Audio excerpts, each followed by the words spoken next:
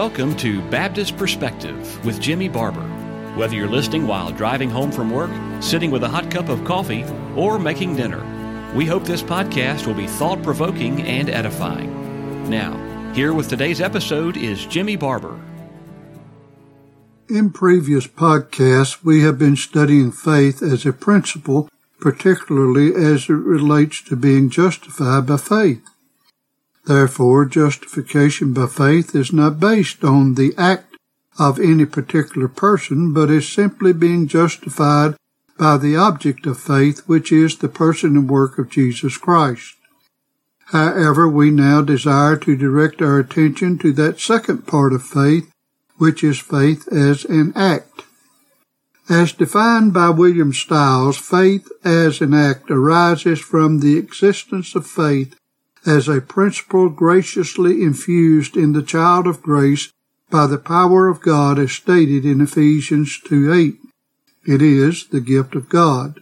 Furthermore, this faith as an act characterizes or identifies the true children of God. While the Greek words for faith, pistis, and belief, pisteuo, are not the same, we will often use them interchangeably since the essential difference is that faith is a noun and belief or believe is a verb. Naturally, there are other words that are related to these words, but I believe it is safe to say that these two are the basic words for faith and belief or believe. Both are given by God and do not arise from within man. For the gift of faith, the classic passage is Ephesians 2:8. For by grace are ye saved through faith, and that not of yourselves, it is the gift of God. That belief is equally a gift from the Lord. Philippians 1:29 clearly testifies to this. Quote, For unto you it is given in the behalf of Christ, not only to believe on him, but also to suffer for his sake. End of quote. 2 Thessalonians 3:2 declares that all men have not faith. Therefore, it is obvious that God does not give some men faith. However, we shall see that the Lord does give faith to all the elect, and they will come to Christ.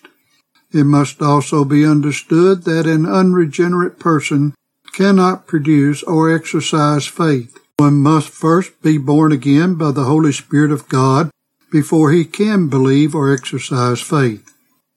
Time will not allow us to explore all of the passages that teach these truths, but we will try to set forth some of the basic ones in an orderly fashion to set these things forth. The general consensus is that man can believe or exercise faith at any time he so chooses. It likely cannot be expressed any better than what we saw in a previous podcast as stated by Albert Barnes. He said, quote, Faith is always an act of the mind. It is not a created essence which is placed within the mind. It is not a substance created independently of the soul and placed within it by almighty power. God promises, the man believes, and this is the whole of it. When it is used to denote that which is required of men, it always denotes an acting of the mind exercised in relation to some object or some promise or threatening or declaration of some other being. End of quote. That's from Barnes's comments on Romans 4:3 as found in the Bible program Sword Searcher. Many other quotes could be supplied to show that the general idea is that faith is something that originates in the will or being of man. While it is true that natural faith may be exhibited by everyone, we're talking about biblical or evangelical or saving faith. Natural faith is often nothing more than the law of probability. For example, a person has faith that a certain chair will hold him up simply because he has seen other people sitting in a chair or a such like construction of a chair many times before and concluded that the same chair will also support him. Likewise, a person knows the safety statistics of riding in an automobile or even an airplane and concludes that the odds are that he can travel by them without harm.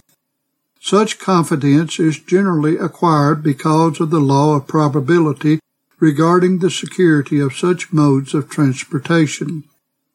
However, when we speak of scriptural or evangelical faith, we are not talking about natural things, but we are referring to spiritual things. The Scriptures clearly distinguish between that which is natural and that which is spiritual. 1 Corinthians chapter 2, verses 11 through 14 says, For what man knoweth the things of a man, save the spirit of man which is in him? Even so, the things of God knoweth no man but the Spirit of God. Now we have received not the spirit of the world, but the Spirit which is of God, that we might know the things that are freely given to us of God. Which things also we speak, not in the words which man's wisdom teacheth, but which the Holy Ghost teacheth, comparing spiritual things with spiritual. But the natural man receiveth not the things of the Spirit of God, for they are foolishness unto him, neither can he know them, because they are spiritually discerned. This passage clearly states that there is a distinction between the things of a man and the things of God, and that the natural man does not receive or know the things of the Spirit of God. Why is this? Because of the fall of Adam. Adam sinned in the Garden of Eden, and death passed upon all men, Romans 5:12. Therefore all mankind come into the world dead in trespasses and sins, Ephesians 2:1. He is so dead to the spiritual things of God that he neither has the will to come to Christ, John 5:40, nor the ability to come, John 6:44. This being the case, it is impossible that saving faith can produce in or be an act of the mind. As stated before, faith is an act, that is, a gift, of God, Ephesians 2:8. It is a product of the Spirit of God, Galatians 5:22. And man is born again, that is, regenerated, by the Spirit of God in the providential timing of God, John 3, verses 5 through 8. From this we see that before anyone can believe or exercise faith, he must first have spiritual life given to him by God. Previously we showed that justification is by the righteousness of the Lord Jesus Christ, charged to the account of the elect or sheep of God. Even as Paul wrote to Timothy and said that God hath saved us and called us with a holy calling, not according to our works, but according to his own purpose and grace, which was given us in Christ Jesus before the world began, 2 Timothy 1:9. Equally, 2 Corinthians 5:21 declares that God made Christ to be sin for us who knew no sin, that we might be made the righteousness of God in him. Many more passages could be set forth saying the same thing, but this has been done in previous studies. We have demonstrated the difference between the principle of faith and the act of faith, and confirmed that the act of faith is put within man by the almighty power of God. Furthermore, it was established that all men have not faith, 2 Thessalonians 3:2. Before discussing the efficacy of saving faith, as clearly set forth in the Holy Scriptures, allow me to say a brief word about infants and certain special needs people. This is an extremely sensitive subject, and one that is near and dear to my own heart since I lost a child at 3.5 weeks.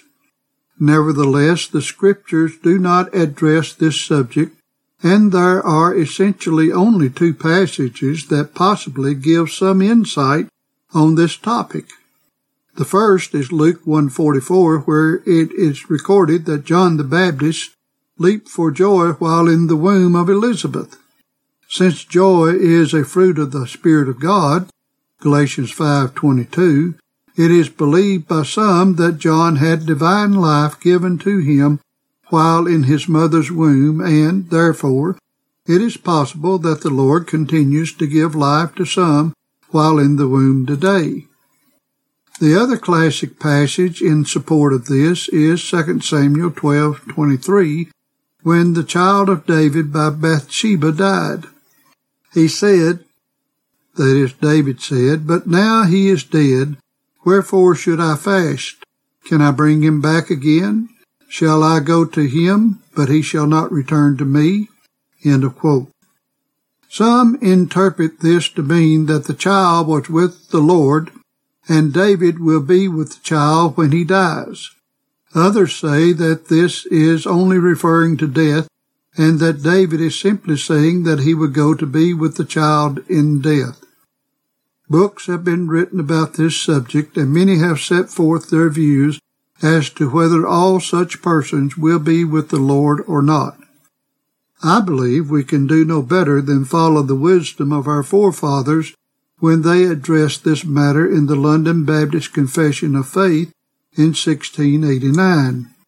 Article 10, Section 3, they wrote the following, quote, "Elect infants dying in infancy are regenerated and saved by Christ through the Spirit, who worketh when and where and how he pleaseth.